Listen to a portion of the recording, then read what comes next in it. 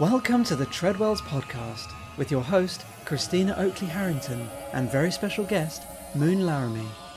This podcast was recorded via Zoom on the 20th of October 2020. Unfortunately, we experienced some technical issues during this recording, resulting in Christina's audio dropping in and out throughout the interview. Happily, Moon's audio was not affected. For more podcasts and online content such as our popular introductory video tutorials, please visit www.treadwells-london.com/treadwells online. Good evening and welcome to Treadwell's podcast. I'm Christina Harrington and I'm speaking today to Moon Laramie, who is the author of a new release called Blavatsky Unveiled. And I'm really excited to be talking to you, Moon. Thank you for coming on board. It's really lovely to have you here. We are really in a moment which I would say is a theosophy revival starting to happen. And it's really timely that Moon has done a modern translation, Blavatsky Unveiled, bringing some of Blavatsky's writings to modern English. Moon, so lovely to have you here. It's wonderful to be here. Now, you're one of the reasons that I'm really interested in theosophy at the moment. My friendship with you and your partner Martin has been just really made me focus back in on theosophy, along with all the art stuff happening that's going on at the moment. Theosophy is something that a lot of occultists know that they should know something about, but actually don't. And you are somebody who actually knows about theosophy. And so I'm curious, because I think of theosophy as being something the Victorians were into, and maybe a few people who are in their 80s and 90s now. But your listeners, Moon is not in that age group. Tell me, how did you get involved? Because you're to me, you seem young for somebody who's actively involved in theosophy. So there must be a story there. Well, I first heard about Madame Blavatsky when I read Gary Lachman's biography of her. And I just thought she was wonderful. She was so enigmatic and inspirational, and also incredibly naughty and cheeky as well. And I thought to myself, I wonder if the Theosophical Society still exists today. So I found out that it did, and I went down and attended a few talks and lectures. And I thought the whole thing was wonderful. So the rest is history, really. I joined in 2015, and I haven't looked back. The Theosophical Society building in London, for those who haven't seen it, is incredible. It's really an amazing, it's a Victorian building. It's this like enormous building in Marylebone. And it is, they always do these amazing classes and things. So you started with Gary Lachman, and then you went down and you thought, I'm going to check this out in real life. Theosophy, tell us some more. I mean, the things that we know about theosophy, other than like, we're going to come back to Madame Blavatsky, who's incredible, but theosophy's core ideas are something that we kind of know a bit about, sort of the astral plane, sort of chakras. God, what did you learn about first in terms of her ideas, and then what have you gotten into since then? And what's somebody who sort of doesn't really know theosophy? What are some of the sort of ideas that we're kind of familiar with? Well, theosophy is kind of founded on three core principles, really. And the first one is one that's very relevant to us in modern society, I think, and that is that the whole of humanity is part of a universal brotherhood/sisterhood, and that's regardless of race, nationality, gender, religion, sexuality, basically every possible aspect of human diversity. And so I think, for us as kind of 21st century thinkers, that's a very attractive proposition. And that really is at the core, at the heart of theosophy.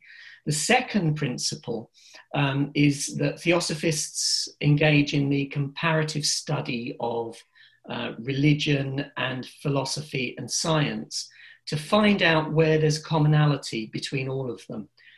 So a big part of theosophy is that there's a single root source to all of the different religions, but they tell their story in different ways, but you can trace them all back to the same source.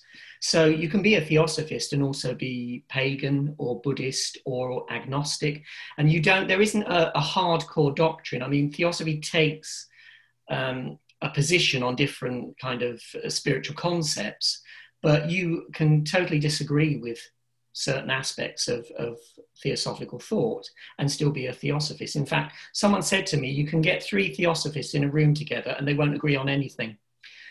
So that's the second principle. And then the third principle is the wonderful spooky one of investigating the latent hidden powers within human beings. So clairvoyance, astral travel, investigating past lives and all of those kind of marvelous things. So those are the 3 core things at the heart of theosophy. I'm going to start with the first one, the common humanity, the affirmation of common humanity across religion, sexuality, race, ethnicity, and interesting. It just struck me as you're speaking that that's the first one, and I find myself thinking about all the work that theosophists did, and possibly to this day, dismantling colonialism, challenging racism, how have you seen that play out in the world in your investigations of Madame Blavatsky and other early theosophists? Well, they did a lot of stuff, didn't they? In affirming human equality.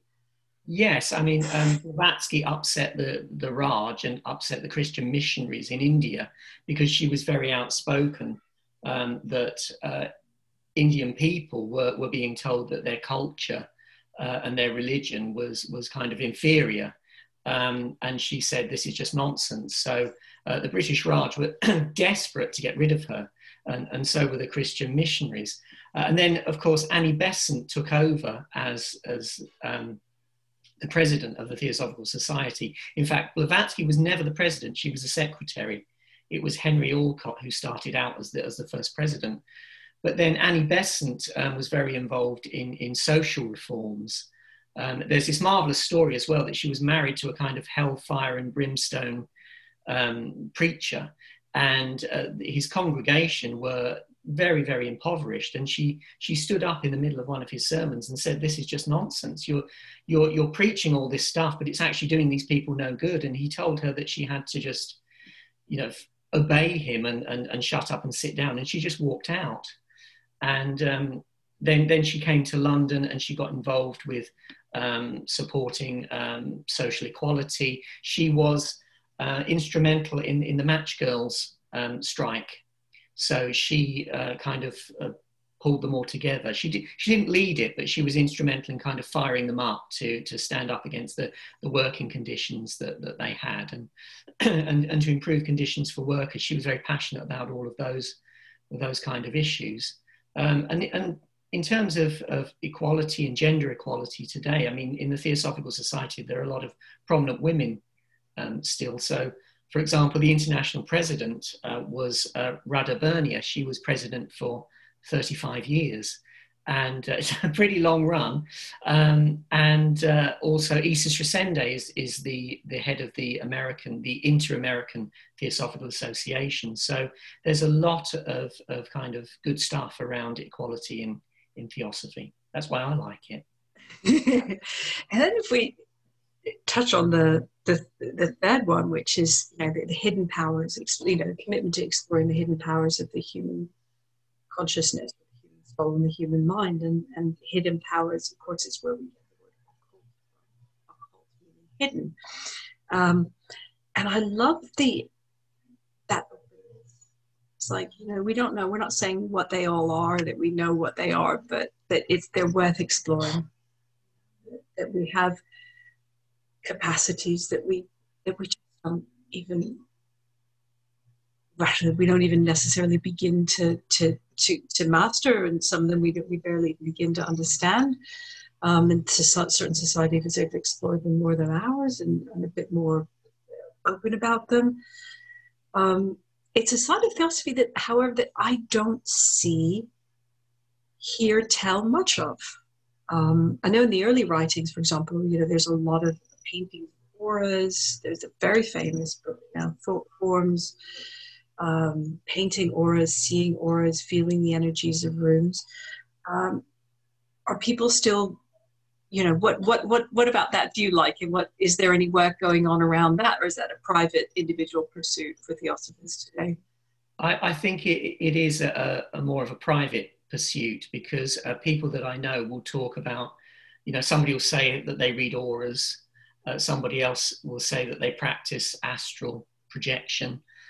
So I think it's kind of something which is left for individuals to explore, because we're all at different stages, I think, in terms of our abilities and different levels of development. So there aren't specific classes on how to travel astrally. There are books written by Theosophists, for example. There's a guy called Eric McGough who runs the Theosophical Diploma course, and he, I think, has written a book on astral travel and practicing astral projection. And I know Theosophists that have practiced that. So I think it's very much left up to the individual. I mean, I'm fascinated by my past lives. So I've kind of investigated that, because when I studied Reiki and I became a Reiki master, and during my final Reiki attunement, I had this amazing experience where I traveled back through loads of different incarnations. And it was absolutely fantastic. It literally was like being in the present moment with surrounded by solid things and really, really experiencing every second of it. So for me, that's the thing that I'm investigating. But for other people, it's different. So it's up to the individual. Wow. And point is I'm going to come back to it in a second, but that third point about the hidden powers and leaving them up to an individual to explore them, and allowing for the fact that people are going to have different aptitudes or different levels of interest, even in that. When we get to something like ceremonial magic, which is partly owes a great, great debt to Theosophy, you find people doing ceremonies in a large setting. That's the Order of the Golden Dawn, profoundly influenced by Theosophy in many ways. But they do ceremonies, and we think of the Golden Dawn ceremonies because those scripts. But the thing that really struck me when I looked at the Golden Dawn is there were a lot of kind of psychic development circles, so to speak, where people would, do astral journeys together or explore different levels of the inner plane, sometimes in small groups. And again, those were often groups of friends. So you have the Order of the Golden Dawn was quite large, but then people would do things with the people they wanted to or who had a similar interest. And I think that's a great gift that Theosophy's given to the whole Western mystery tradition, this understanding that there's just acceptance of doing things according to your inclination and to your ability and to what you want to work on. It's nowhere near as rigid and structured as I think as people often expect that it is if they go into ceremony. Yes, you need to do these inner development exercises, but really, historically, it's kind of like, yeah, but I like this person, or I'm good at that, or I want more of that. So thank you to the Theosophists for that openness. And then I'm going to promise to come back to the second point, the comparative study of comparative religion, the belief that there's a root or there are core, sort of there's a hidden side to every religion that moves us towards more universal. It's not that points to some universal truth. How's that side of Theosophy been for you? I've lost you a bit there. Oh, going in and out, but if you just want to say that again, because it kind of, I don't think it's you. It's kind of fade. The connection might be fading in and out a bit. So, what kinds of explorations have you found yourself doing about comparative religion and the hidden side of those religions? Madame Blavatsky and the Theosophists have said that religions have an inner side that is a hidden side that has kind of esoteric meanings. How's that explored by you and by other Theosophists today? Well, there are people who are quite knowledgeable on specific subjects. So I attended a few sessions, a study group session on esoteric Christianity.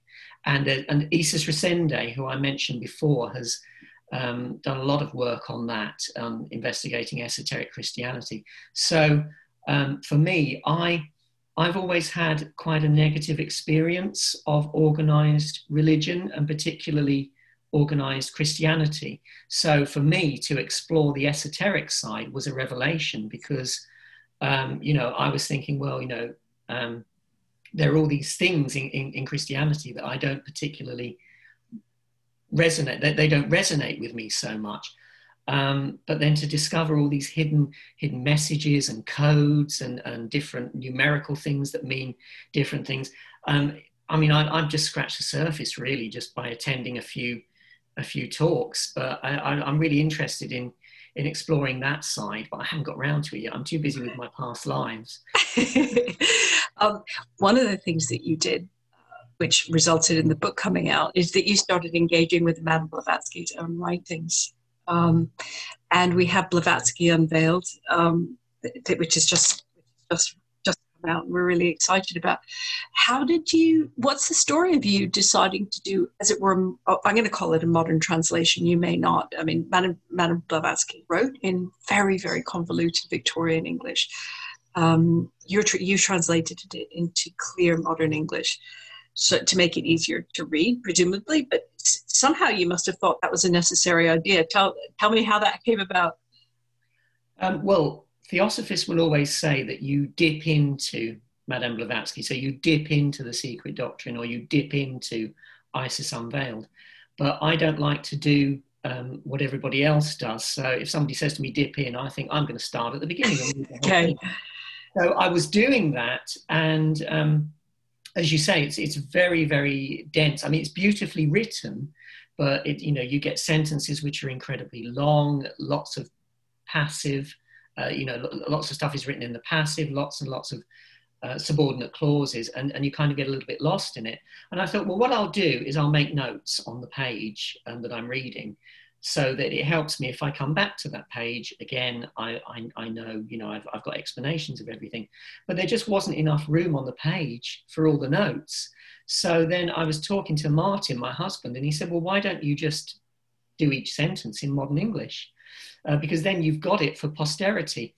And also that she makes so many references to things that, I wasn't familiar with, and people that I wasn't familiar with. So to put that all into a book and have all of those references, that was really how it started. Just kind of, it was for my own personal pleasure, really, and my own understanding. And then I got really into it, and I thought, well, if other people want to have this as well, then they can. So is Blavatsky Unveiled Isis Unveiled in modern English? Yes, I wanted to start where she started.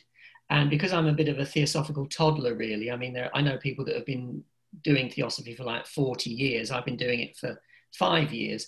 So I'm a bit of a precocious toddler in a way. So I thought I'll start where she started. And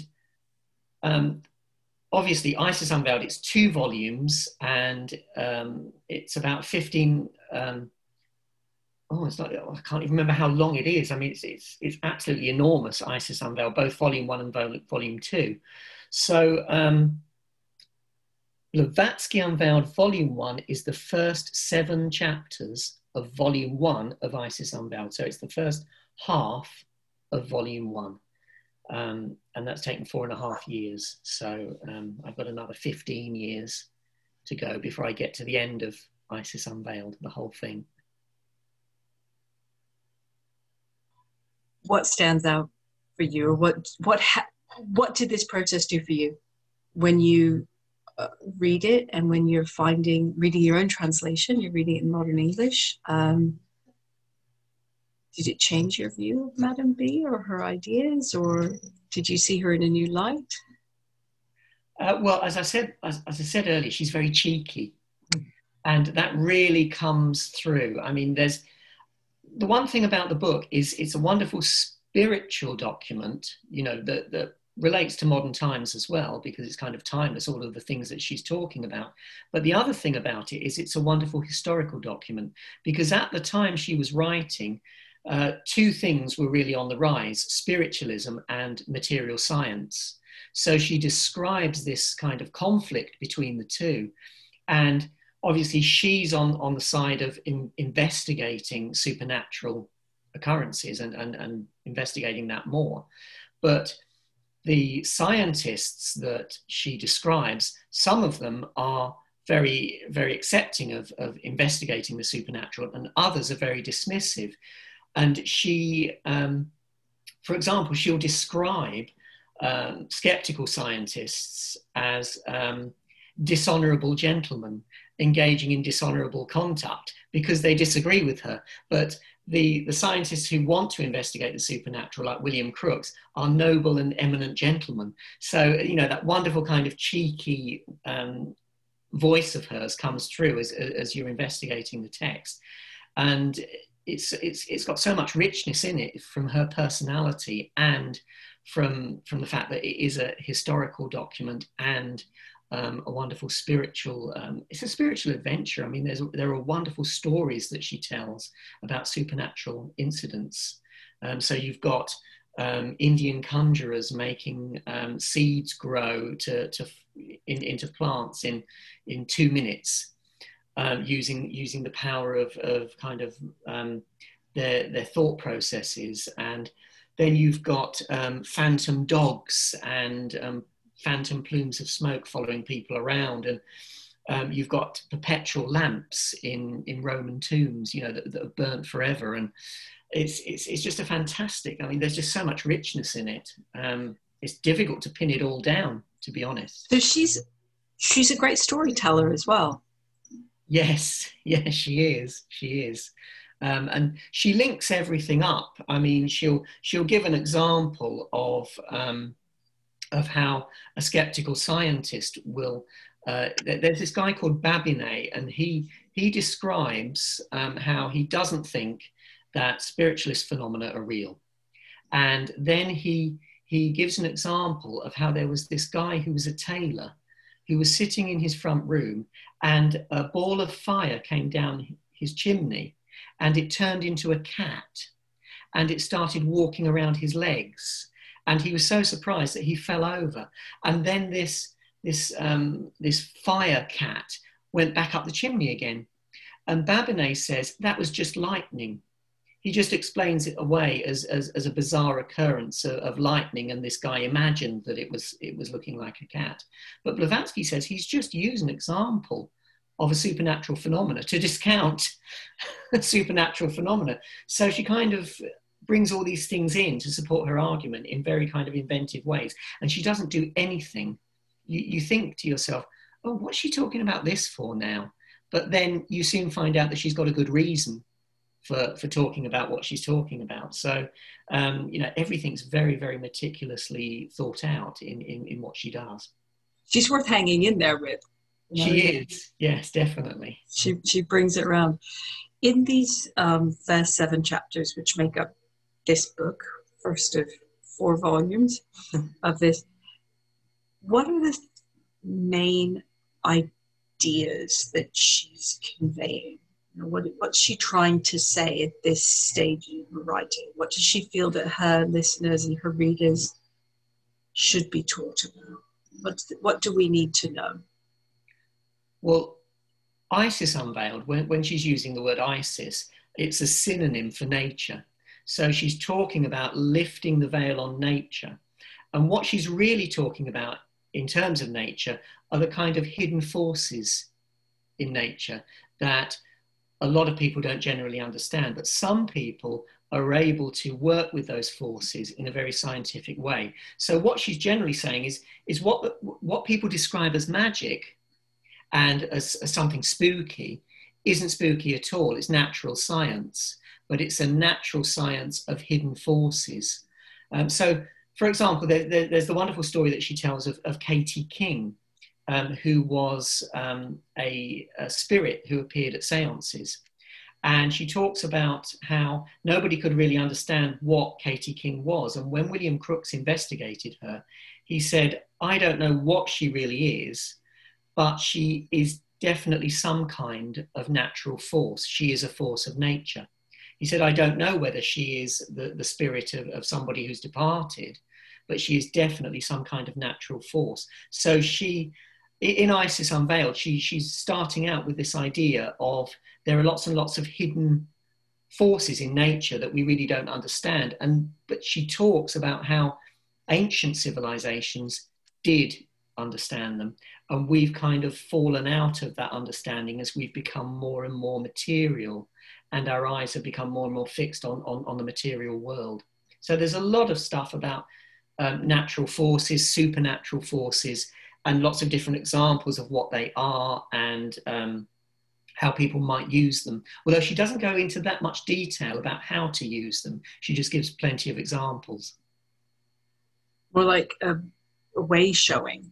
So here we have this in India, here we have this here we have it there. It sounds like it would, my experience of reading bits of Madame Blavatsky is that you just think, oh, well, this is really possible. It's not how to, but it's, I found that her anecdotes, particularly, I love her little anecdotes. I something that, weird things happen to my friends occasionally, particularly when I was a child and a teenager. Oh yes, this is possible. And then it sort of prompts one's own question about how I look at the world, and then how I look at, meditation or developing psychic ability, because she's just always there reminding us that this used to be, and in certain places it still is, just a matter of daily life. I find myself thinking also about the way that if Isis as nature, with hidden forces, my father-in-law has recently been reading this book about the consciousness of trees and how trees grow and move so as they don't crush one another, and they send messages to one another. And this is another kind of hidden force of nature that I never thought I'd live in an era when perfectly ordinary people are reading books about how trees talk to one another. But lo and behold, here we are, because we're still learning. I guess what I'm saying, that's what the Theosophy sort of says, that there are these hidden forces, and it doesn't seem to presume that we're going to know all of them because it's too mysterious, but we should definitely keep looking, Yeah. I mean, there's a wonderful book that I was prompted to read only after I came to Theosophy, which is Lyle Watson's book, Supernature, which is exactly the things you're describing there, how trees will move, and how nature does all these amazing things that we don't necessarily understand why they're happening. And he gives lots and lots of examples. I think he talks about how you can put a rusty blade inside one of the pyramids in Egypt, and when you go back the next morning and check it out, somehow the rust has gone. And it's to do with the structure of the pyramid and the shape of everything. That's amazing. Going back to your experience of writing this, or you're working with Isis Unveiled, these first 7 chapters in such depth, you've said, it's just arrived 2 days ago at Treadwell's, but I've seen how you have done all the references. I mean, Madame Blavatsky is famous for name dropping and famous for just casually dropping in this person, that person, whether it's Pythagoras or Confucius or what have you. And you said that you've spent a lot of time looking at, well, who was this person? What is that? What was that journey like for you, doing all the references? I imagine that took, I could be wrong, but I imagine that took a lot of the time preparing the volume. Yes, because what Blavatsky will sometimes do is she'll back her argument up with reference to lots of people who agree with what she's saying. Okay. But she won't pick 2 people. I mean, she'll give you a list of 25 scientists, all Victorian scientists, maybe about 4 of whom we know today because they're so famous, but the other 20 or so we don't know. And she'll just list them. with a comma after each name, lines and lines and lines. And she does it with, when she's talking about perpetual lamps, she mentions lots and lots of writers who wrote about perpetual lamps. I mean, about 20 of them. But she won't give their full name. She'll just say someone like Licetti. And I think, well, who is Licetti? And then you've then got to kind of find out who it is. Is it the right Licetti? So you then have to find the book they wrote or what they said about perpetual lamps. So it was a marvelous kind of detective journey of being a bit of a detective, really, because sometimes the references are so obscure that it can take an incredibly long time to find out who she was talking about. But of course, in her day, people would probably have known, because one of the things that, of course, we forget now is that in her day, people would have had a classical education. So when she throws in a lot of, Greek philosophers who might be obscure, people would generally have an idea of who they might be. But for us, we don't necessarily. A lot of people don't have a classical education anymore. So again, that's another kind of thing which takes her a step away from us again, and you've got to kind of pull all the references back in. So, but it was great fun, because I loved it when I couldn't find out who somebody was. So I thought, she's not going to get me. I am going to beat her, I'm going to beat her, I'm going to defeat her, and I'm going to find out who this person is. So it was a marvelous challenge each time, which was fun. I mean, the whole thing's been a great ride, really. It's funny to think she was so well read. She was incredibly, hugely intellectually intelligent, as well as spiritually visionary. But she didn't really, as far as I remember, and my memory isn't perfect, she didn't grow up with a terribly intellectual childhood, or did she? No, she was married off quite young, and then she ran away, horse riding away across the steppes, and was in some sort of boat crash in the Mediterranean, and tremendously adventurous person. But how does an adventurous person read so much that they can drop all these names? I mean, I would find that she keeps surprising me that way. Yeah, her family were quite well off, I think. Mm-hmm. So, and she had an English governess, who educated her, and that's the reason she got married. She got married for a bet, because her English governess said that she was so willful and uncontrollable that no man would have her.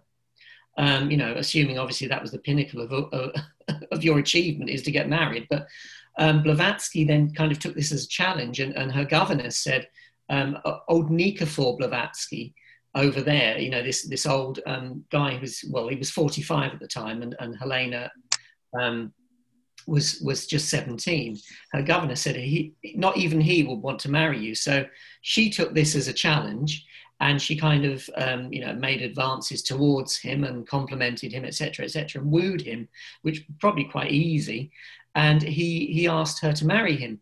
So she was kind of very, very willful, but I think she did have quite a privileged background to begin with. And her great-grandfather, she went to stay with her great-grandfather quite often, and he had an enormous library. Okay, so she had access to the books from that age, when you have to become hugely well-read. You've got to start early. Lots of occult books as well. Lots of occult books he had. And do you know much about what was happening in her life when she wrote Isis Unveiled? I'm trying to envisioning her at a desk, presumably surrounded by some books anyway. Yeah, I mean, she just formed the Theosophical Society in 1875. Mm-hmm.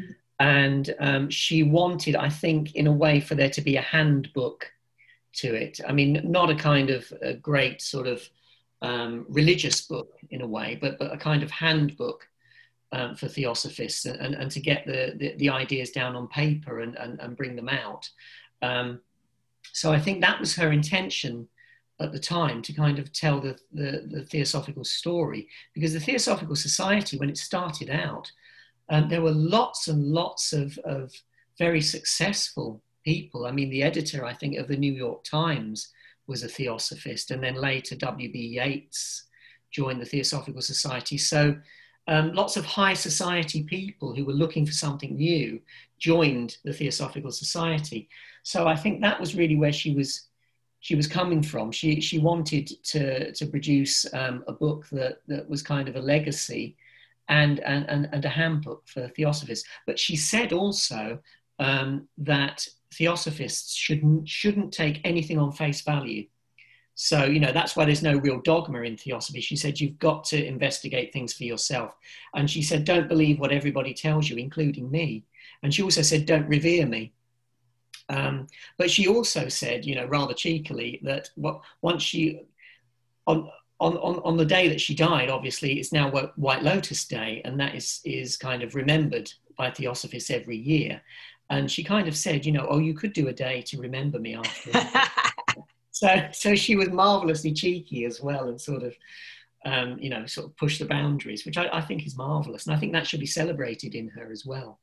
Last time we spoke, a week or two ago, we were talking about how cheeky she was, how, to use English slang, bolshy in many ways. She was rebel, huge personality. So you read Gary Lachman's book, biography of her, and that got you started. The one that really got me started is a biography called Madame Blavatsky's Baboon. And the title comes from how she lived in a New York flat with various wild animals, including a baboon. And I just remember this image from that biography of how she would chain smoke, possibly spliffs, and just drop the ash into the plant pots. You know, the Victorians loved their palms, their potted palms, and so she would just drop the ashes on people's carpets and in their potted palms. And her favorite food was deep fried eggs that she would just eat willy-nilly. Being vegetarian, she needed some protein and a lot of eggs. And she would just, like, she'd lose her temper a lot as well, you know, call people flapdoodle and various other kind of, you know, sort of extravagantly funny names when she would get irritated. I remember thinking, you're like grabbing life with both hands, you know? Yeah, I mean, she did. She traveled around the world, and she had plenty of adventures. And there's one story that she told of how she joined Garibaldi fighting against the Papal States, and she was injured, and she would show her battle scars to her friends and acquaintances of when she fought in Garibaldi's forces. And I just think that's a marvelous story. But I mean, no one knows whether it's true or not. And I think that's another marvelous thing about her, that she would kind of embellish occasionally. I mean, one of the things that she said about marrying Nikifor Blavatsky when she was 17, she would tell people that she married him when she was 17 and he was 45. But if the mood took her, she'd tell people that she was 15 and he was 75.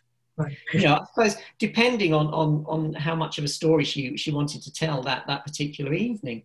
And I think that's just, it's a wonderful thing, I think, to give colour and richness to the world. And if somebody, you know, embellishes a little bit, I just think, oh, that's great, really, you know. People who embellish are people who've got too much personality rather than too little. And, you know, having a big personality is a lot about force of life and colorfulness. And I think to me, it seems like her personality being so vivacious and vibrant and curmudgeonly at times, it sits uncomfortably, but absolutely complementarily with the grand and serene and profound messages that you have in Theosophy. You know, it's just like the quality of all human beings, the truth in all religions, and, you know, the powers, all that seems it could be very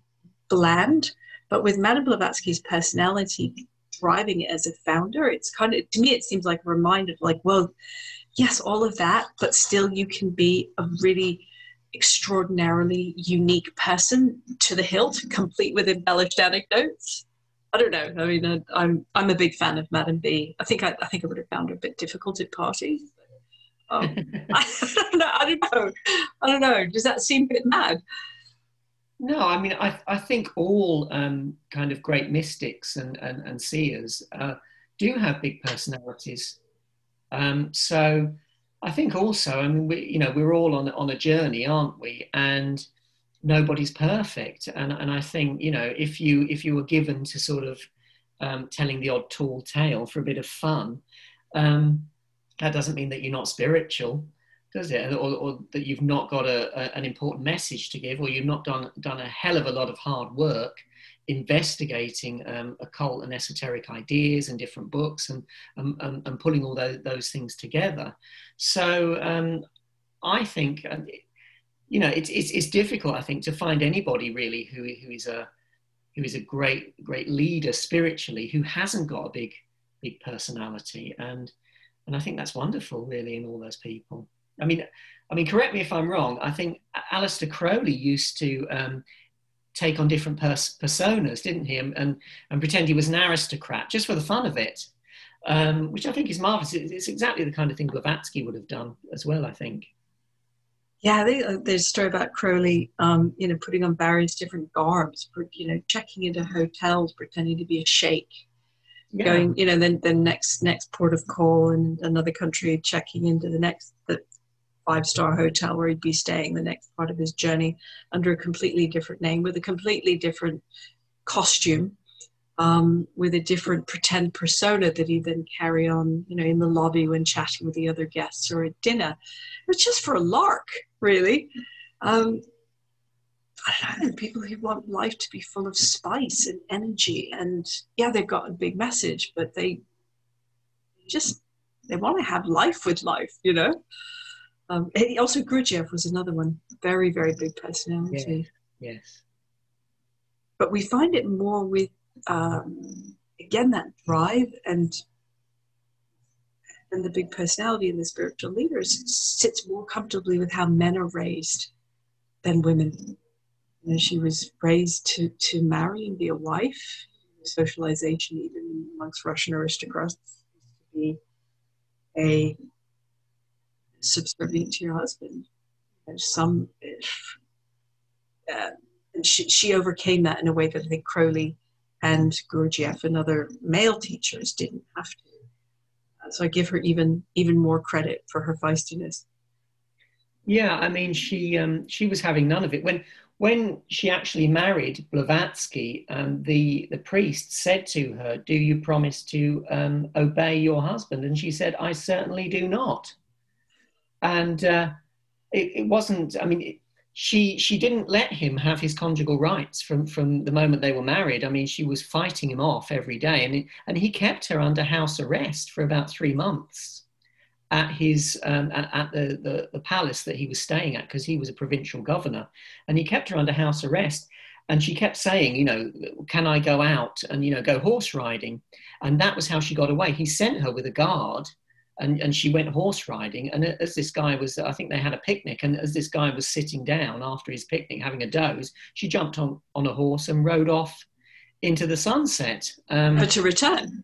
Never to return, no. So she really was kind of exceptional for those times, because she just was not gonna be a hostage to convention at all in any way. And also, I mean, as a woman traveling on her own, so that was quite a thing that wasn't acceptable to a lot of people in those days. So yeah, she was quite a character. I want everybody to get to know her, and I think those of us who aren't feisty enough could take her cheekiness, and also know that it's not, it can be cheeky and feisty and smoke spliffs and drop the ashes on other people's carpets and still be cool, but not my carpet. So Blavatsky Unveiled is just out. Are you taking a rest before you're going into volume 2, or are you in it to win it? I'm on chapter 8. At the moment, I'm working on chapter 8 at the moment. So, I mean, it's kind of something I do each day for a few hours a day, and then go on to other bits of writing. So, personally, it's not a good idea to leave it too long, because if you do it every day, you're kind of in that flow of how she's talking and how she's writing, and it's easier. If I leave a gap, it becomes a bit of a harder mountain to climb when I go back to it. So, and it's little steps every day, you know, and then you find, oh, I've done chapter 8. Oh, I've done chapter 9. So yeah, I'm working on it at the moment. Oh gosh, well, I hope that we have another podcast when that one comes out, if not before. And thank you so much for sharing a bit about Theosophy and what its ideas are and the core principles. And I think everybody listening, I can't recommend highly enough to read Isis Unveiled. In the first 7 chapters in Moon's modern translation, it's called Blavatsky Unveiled, and it's available at Treadwell's and all fine bookstores. And Moon, I can't wait for the next bit, and I hope you're going to tell us more about Madame Blavatsky and her ideas. I hope we see you dotted around in the London and the UK and online. You're doing a lot of little recordings and short articles, and I'm really excited how much you're doing, because I think you're very much part of the Theosophical Renaissance which is happening around us to this day. So thank you again for coming on. Oh, thank you. I've had a wonderful time. You're brilliant at interviewing. You make me feel very relaxed. It's just like having a chat to a great friend, which it is really. I am having a chat to a great friend. Anybody who's listening, if you ever come to London and you want to pop into Treadwell's, Moon is often nearby if he's not up at his country house. But he lives in London as well, which is how he and I became friends. And I'm really, really hoping that when COVID is over, we will have an opportunity for you to do a slide lecture and maybe some readings from Blavatsky Unveiled. So everybody should listen up for that. And Moon, you can practice your reading voice, get your slides ready. That sounds marvelous. Thank you again, and goodbye, everybody. Thank you. Bye.